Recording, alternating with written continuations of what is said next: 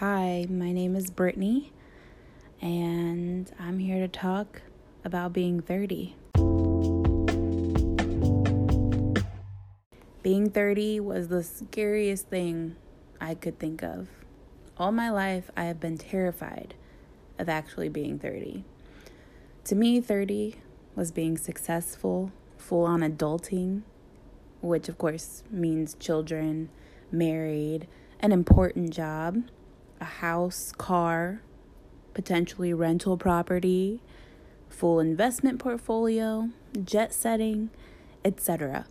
Obviously, my overactive imagination was building this year in one's life to some lofty ambition.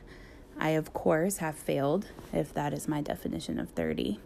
I am a horrible, horrible failure, which I think is not a bad thing in all actuality. In addition to feeling like a failure, the world has turned on its head. There's a pandemic. I did not factor that in with being 30, flirty, and thriving. Going on 30 has also lied to me. Jennifer Gardner has lied to us all.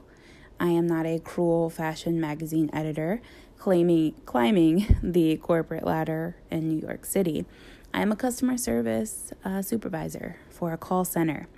Yes, I get to deal with the Karens of our world. It's an exciting job, always on my toes. With the pandemic, I roll out of bed last minute.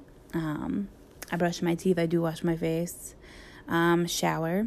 But I mean, who actually gets dressed nowadays? I wear more comfy clothes. I change from sleeping comfy clothes into daytime comfy clothes, which then become my sleeping comfy clothes. My stomach is a knotted mess because, like most of my generation, I have social anxiety, and the thought of fielding phone calls makes me physically react.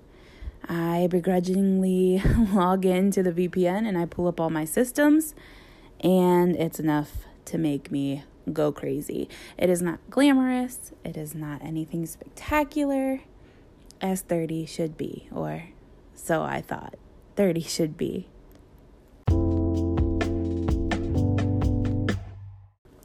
In addition to a lack of an important job, I live in a 2-bedroom apartment that I have to pay for all by my lonesome because I am not married, engaged, or really in a functioning relationship of any sort.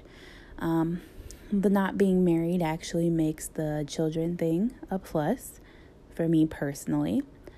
I am not single mother material, but I respect single mothers so much so as not to count myself as made from the same cloth. Much love to my single mothers.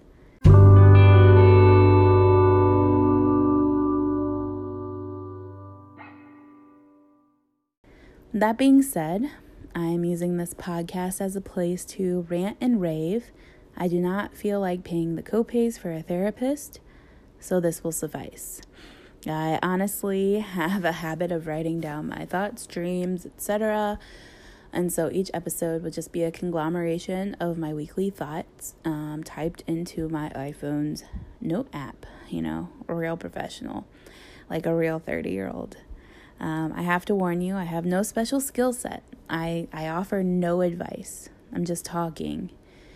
If you can relate, let me know, because my friends are amazing, but they're a little more 30 than me, if you know what I mean. Anywho, I hope you enjoy this potentially riveting travel through a failed 30-year-old's brain. If you are excited by this, then keep listening. I will record a new one every Thursday. And again, this is Brittany signing off from the failed 30-year-old.